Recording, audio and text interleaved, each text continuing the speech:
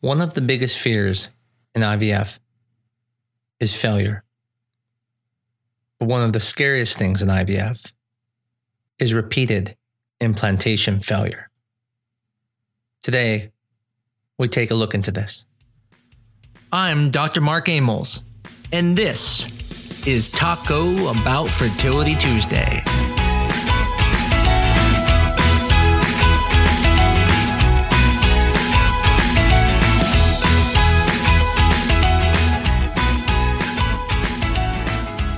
A few weeks ago, we talked about treatment failures. We talked about why IUIs don't work. We talked about why IVF doesn't work. We broke down IVF into no implantation, low HCG levels, normal implantation dropping, and normal implantation and then having a miscarriage. I was asked this week to talk about repeated implantation failures, to delve further into the treatment failures and what it means to have repetitive implantation failures. Repeated implantation failure, also known as RIF, is when there is no implantation after 3 transfers of 3 high-quality embryos. Additionally defined after using 10 embryos in multiple transfers. Now, I think the important thing here is to understand what we're talking about. A lot of people will call implantation failure when they have a low-level HCG. Now, although that is a failure in getting pregnant and IVF failing, that's not technically an implantation failure where you have a HCG of 0. And I look at those as 2 different things. Although I know there is no trophy given to a patient who gets a positive HCG that is a chemical pregnancy, the silver lining is you did have implantation. And to me, that is a positive outcome because at least then we know things are implanting. But the real fear comes when the HCG is just 0. It is so difficult to understand that I've even had patients ask me if we put back dead embryos. I've had patients even say, did you even put embryos back? Clearly, I know they don't believe that, but they don't even understand how could you get a 0?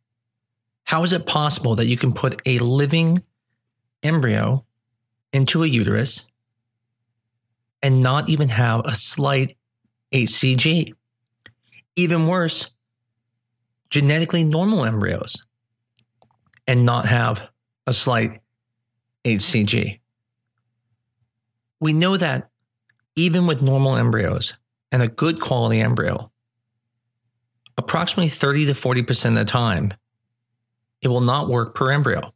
And that 60 to 70% of the time, it will implant. The question is, when it doesn't work for you, is that because it was just chance? Or was there something wrong with you? Now, if it's just 0, I talk about the patients that this could be one of those situations where the embryo didn't keep growing. I remind people when we take embryos out of the culture, the cells are dividing, the cells look good, but there's nothing to tell us they're really alive. I mean, truly, they're not dead because we would see the cells dying, but it's not like you and me that we can breathe, whereas my kids can be really loud. I know they're alive. My headache tells me they are. But embryos are different. They're just cells. And there's no way for us to know if those cells are still going to keep growing or are they never going to grow again. Just like we see embryos never go from day 3 to day 5, there are some embryos on day 5 may never make it to day 6. So that's one explanation of why embryos do not implant. But that would only explain one time. What about the second time? Well, if you think about it, if there's 30% of people left who didn't get pregnant the first time, then 60 to 70% of them will get pregnant. Well, that leaves you now with probably about 15% of people. And then if you do a third one, 60, 70%, 15% of people would be pregnant. Now you're less than 5% chance of this happening. And when you look at this, you realize then something is wrong. This is not just chance anymore. We need to start looking elsewhere. Now, in reality, are we going to make someone undergo 3 negative pregnancy tests before we start doing a workup? No. But sometimes we do it too soon. I see patients all the time after one failure will end up doing tons of testing that's probably not necessary. Personally, what I tell people is this. If you only have a couple embryos, or if it's very difficult to get embryos, so in other words, if you're 42 and you're lucky enough to get 2 or 3 embryos, then right out of the gate, you need to start checking all these minor things because you don't get a lot of chances. Whereas on the other hand, if you have multiple embryos and you have multiple chances, I don't think it's unreasonable to say, okay, that transfer didn't work. Let's try again one more time. So I think each situation is a little bit different. There's not a blanket answer for everyone. Is there any harm to starting the workup for repeated implantation failure too soon? No, not really. Just cost and your time. So it's never going to hurt someone to do the workup. It just may take more time. There are essentially 2 categories when it comes to repeated implantation failure. The first is going to be genetic abnormalities. The second is going to be uterine receptivity issues. So let's start with the first. What are we talking about genetic abnormalities? We're talking about the fact that chromosomes play a big part on whether embryos are going to implant, whether they're going to continue, whether you're going to have a miscarriage. Under 35, the implantation rate is approximately 50%. By age 41 to 42, each embryo only has a 16% chance of implantation. So what's the big difference there? Why is that such a large difference? Because of age. We know age affects chromosomes, especially aneuploidy, which means abnormal chromosomes. So does that mean everyone should undergo PGS testing, also now called PGT-A? The answer is no. Not everyone needs to do it. Now, there's no question if you do it, it can help. And anyone who's had repetitive implantation failures, I would highly recommend doing PGS testing because now you at least know, are you putting back a normal embryo or not? If you think about it, if you didn't test the embryos, that's probably the number one reason why it hasn't worked. As a matter of fact, people who have had multiple repeated implantation failures have been found to have more aneuploidy embryos. Now, does it guarantee you're going to get pregnant? No. But what it does guarantee is that you remove that issue from the question. A lot of this stuff is trial and error. Nobody except God knows what's going on here. But the more information we have, the more information we can use to determine what's wrong. If I don't know if the embryos are normal or not, then everything I'm doing is always going to be overshadowed by if that embryo is abnormal. So what if you have normal embryos, you put them back, and you keep having failures? That's when we start looking at uterine receptivity problems. First, we start with anatomical causes. So we're looking at things that could cause problems. These are uterine septums. These are things like scarring in the uterus, polyps in the uterus. All of those can cause you not to get pregnant. And that's why it's always important to undergo a sonohystogram prior to your transfer. I recommend 6 months before your transfer. Some clinics will recommend a year. Now, if you've had repetitive failures, absolutely within 6 months. It may even be worth doing what's called a hysteroscopy, where someone can look in the uterus with their eyes and be absolutely sure nothing is wrong. Another area to focus on is, could there be some type of hydrosalpinx that's putting fluid into the uterus? Now, what's hydrosalpinx? Well, that is a fluid-filled fallopian tube that has toxic fluid inside it and can actually go back into the uterus and prevent you from getting pregnant. In fact, we know that if you have a hydrosalpinx, you have a 50% reduction in the success of IVF and 2 times the risk of having a miscarriage. How do you test for this? Usually you can see it on an ultrasound, but one of the gold standard ways is to do a hysterosalpingogram, sometimes named HSG, and see if there's a hydrosalpinx.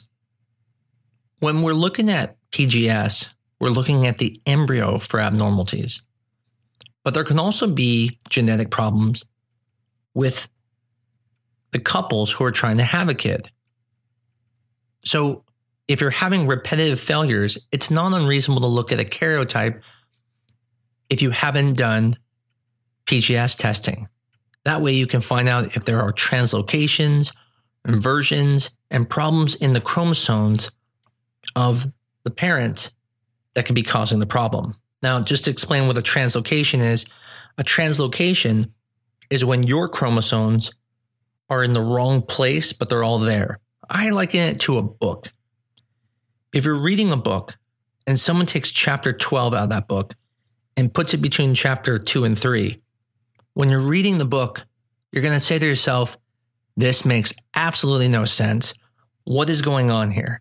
Because after chapter 2, you have no idea what's going on. And then you get back to chapter 3 and you're thinking, wait, we're back to where we were before. But when you get to chapter 10 and you finish it and you start chapter 12, you're going to be like, oh, I get it. Someone moved the pages. So you have the whole story. It just took a little bit to get there. We call that a balanced translocation. When you have all the chromosomes, it just happens to not be in perfect order. But when you go to have a baby, you cut your book in half and you give your half of the book to the baby, and your partner gives their half of the book to the baby. And now you gave the back half of your book to the baby. And so it has a complete first half. But when it gets to your second half, it's not going to have a chapter 11, right? Because that's in the front of your book. And you only gave the back half. We call that an unbalanced translocation. Just like if you give the front half of your book with your spouse's back half of their book, you're going to have now 2 chapter 11s, the one that you have between 2 and 3 and the one that they have. Again, an unbalanced translocation, which leads to miscarriages and sometimes repetitive implantation failures. So that's where a karyotype comes into play. A few other areas that people have looked at is people have looked at thrombophilia areas, looking at things like antiphospholipid syndrome. It's not unreasonable to look there, although there has been a lot of people have shown it is very unlikely that that is a cause of recurrent implantation failures. Another area that has looked at is sperm issues, DNA fragmentation specifically. This too has not been proven to cause implantation failures, although people do look at it, it has not really been shown to cause that. Additionally, immunologic factors. This is a really big one. It is used a lot and associated mainly with recurrent abortions. However, there have been questions about if partners' similarity in their human leukocyte antigens, HLA components, are too similar, it could potentially cause issues with implantation failure. This is fairly controversial, and at this time, there's no proven evidence that this is a cause. However, I feel like it's not unreasonable to look down this route if you've tried all the other things I'm going to recommend. The last thing I'm going to talk about is the endometrium. And I would say this is the second most important thing after looking at PGS testing, making sure the embryos are normal. In the past, we used to put all the focus on the size of the lining. Matter of fact, there are multiple studies out there that talk about if the lining is at least 8 millimeters, the chances of implantation are higher than when there's lower. And although that is true, the question is, why is that true? Over the years, people have done many, many studies looking at implantation, looking at the endometrium. Our views of what we call the implantation window, which is the time of where the embryo implants, has changed so much over the last decade. I think the important part to understand is size doesn't matter. And that's not a pun. In this situation, yes, we don't want a line that's 3 millimeters. Yes, we're trying to get to an 8 millimeter lining. But more important than the lining, size, is the appearance of it. A trilaminar look, a kind of bulbous-like look to it where it gets bigger at the end. I have found, as long as those things are there, no matter how thin the lining is, it seems to work. But even then, sometimes it wouldn't. And we would try lots of things. People would try doing a natural FET where we would use the patient's own ovulation and put the embryo back. And sometimes we would get a positive HCG, but again, very low lying. And then eventually came out the ERA, endometrial receptivity assessment. I honestly feel this was a game changer. I don't believe everyone should do it. I think it should be used in certain situations, but this changed everything. Prior to the ERA, I could honestly say when I had someone with implantation failure multiple times, I was scared. And what I was scared about is I didn't know if I was ever going to get this patient pregnant. And for me, I felt like I was letting them down. After the ERA, I have never felt that way anymore. I feel extremely confident that if the person does not get pregnant at my clinic with our embryos after putting back a genetically normal embryo, then if I do an ERA, they will get pregnant. Now, again, that doesn't mean they're going to carry the baby. There are other things that can go wrong, miscarriages, things that we can't control. But specifically, we're talking about recurrent implantation failures. So what are the treatment options? Well, you can't change your embryos to make them normal, but you can do PGS, also called PGTA, and find the normal embryos. We also talked about you can test the partners and find out if they have abnormal karyotypes. When it comes to the anatomical treatment, if there's a septum, you can do surgery. The same thing if there's a polyp or there's scar tissue. If you have a hydrosalpinx, you can remove it. When it comes to the embryo, it is normal to perform assisted hatching after multiple failures. The question on its effectiveness is up for debate, but is not unreasonable to do. The thought here is that the embryo is not able to hatch out of the zona pellucida. And so by opening the zona pellucida, you're allowing the embryo to hatch out easier to be able to implant. In the past, when it came to the endometrium, I used to worry a lot about the size. And I would do multiple things to increase the size of the endometrium. I would try oral pills. I would try patches, injectable estrogen, Viagra. I even considered using a thing called GCSF to help improve the thickening of the lining. However, I stopped doing that. And the reason I stopped doing that is because I don't believe the thin lining is the issue. Now, again, this is my professional opinion.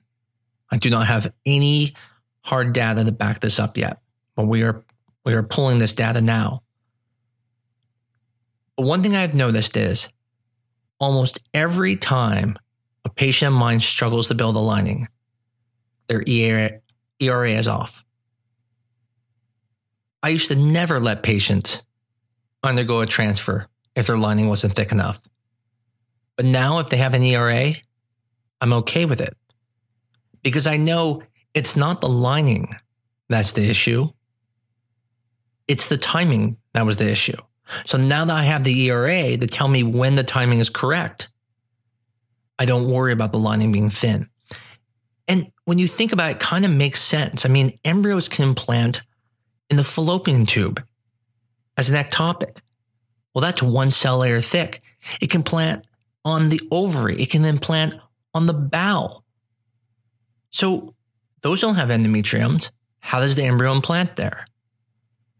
The point is, it's able to implant there because that's what the embryo does. The trophoblastic cells invade the tissue that they touch to be able to implant.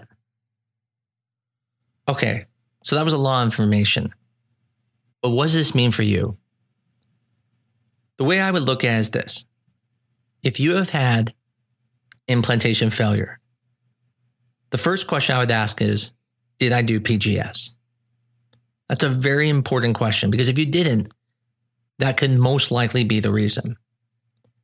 The second question you have to ask is it a good embryo? This is very important because not every clinic freezes good embryos. And this is important because you can have a normal embryo, but if it is poor quality and shouldn't have been frozen, you still may not get pregnant. It's important to understand that when you're talking about repetitive implantation failure, you have to have both normal embryos as well as good quality embryos. And normal embryos that are bad quality do lead to implantation failure. I have seen many patients who have come to me from other clinics with repetitive failure and they have lost all hope. And I tell them right when I see them that I know for a fact that that clinic freezes poor quality embryos and that many of them don't even survive the thaw and that it's not surprising that they didn't get pregnant. And that's important because they're blaming themselves. They think they are causing themselves not to get pregnant. But in reality, the embryos are just poor quality.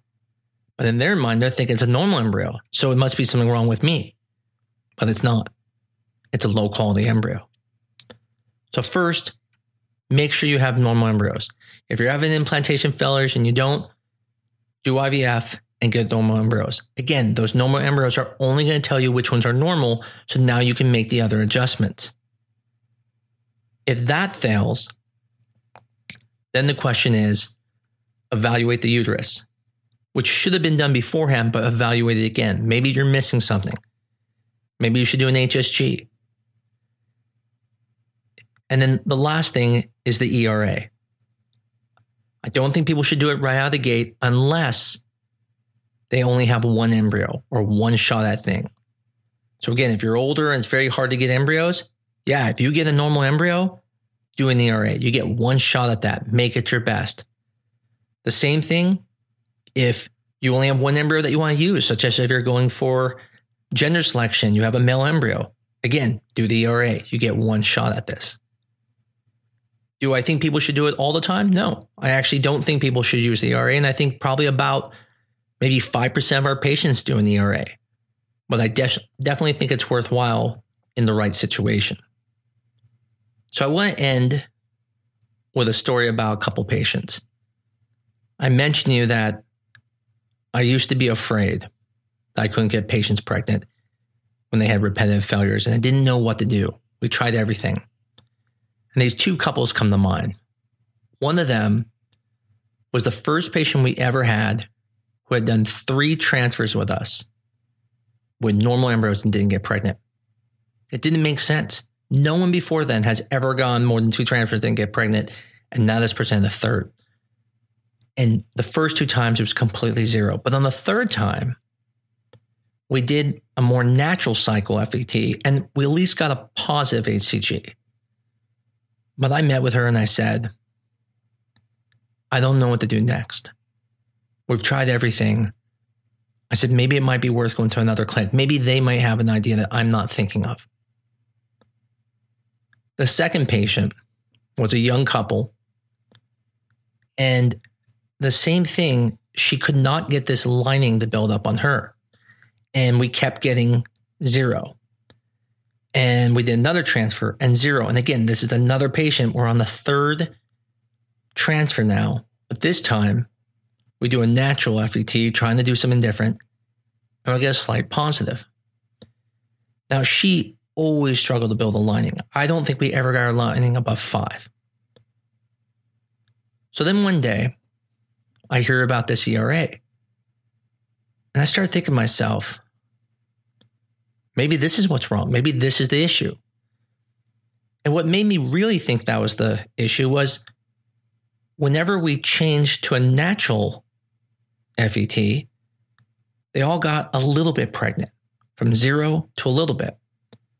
And I thought, if you really think about the timing, by doing the natural cycle, my patients are getting approximately 12 hours more progesterone. And we started talking about saying, whenever our transfers don't work and then we switch over to the natural cycle, they get pregnant. And that's when I realized they were onto something. This ERA will help us figure this out. Now, this wasn't completely new knowledge. People knew when FETs failed, giving more progesterone for a longer period of time may help, but no one knew which way to go. And this is when the ERA sold me.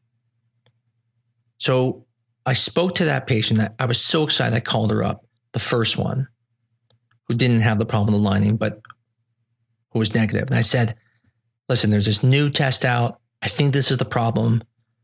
Unfortunately, it had no embryos, so we had to go back through IVF. But this time we did the ERA, and as expected, she was off. She needed more progesterone. And we did a transfer with one embryo, pregnant right away. Then I went and said, okay, this has to be it. So I tell the other couple, I said, listen, I had this other patient. This is what happened. I think you should do this ERA. Her ERA came back showing she needed less progesterone, which is crazy to think that an embryo naturally falls on day 5 into the uterus. And she only needed 4 days of progesterone. It was actually even a little less than 4 days for timing. And even I started questions going, what? How can you only do 3.5 days of progesterone and get pregnant? Well, we did it. We put back the embryos and pregnant on the first try. This isn't just a story once in a while. This is a common theme we see in our practice. Now, this is our statistics. I can't say this for every place. Again, we know the quality of our embryos. We know the chances with our embryos. But at my clinic, if you don't get pregnant with either 2 embryos that are PGS tested, almost always there's something wrong with the timing. And when we fix it, almost always people get pregnant. My hope is that someone who hears this tonight, who has had multiple failed IVFs, will realize there are newer technologies now that can help them and that they will seek this help. If anyone has specific questions about their case, please feel free to send me an email to tbft@newdirectionfertility.com. That's TBFT, like Taco Bout Fertility Tuesday, at newdirectionfertility.com. I'll be more than happy to look at your case and answer that for you. Thank you again for everybody's support. We are getting more and more listeners by the week, and more people are learning about their fertility. I'm hoping that everyone's learning a lot. I'm hoping that it is getting them to talk to their doctors and to be more involved in their care. I appreciate everything you have done, all the reviews you have done to help us get to where we're at. Next week, I'll be starting a podcast on pregenetic screening, also called PGTA. Specifically, I'm going to talk about what it is, the benefits of it, but I'm also going to go into the controversies right now. I know a lot of people are really worried about PGS and what if they're throwing away normal embryos. We're going to go over that into the data, and I'll make sure you're not worried about it anymore. Until next week, thanks again for listening to Talk About Fertility Tuesdays.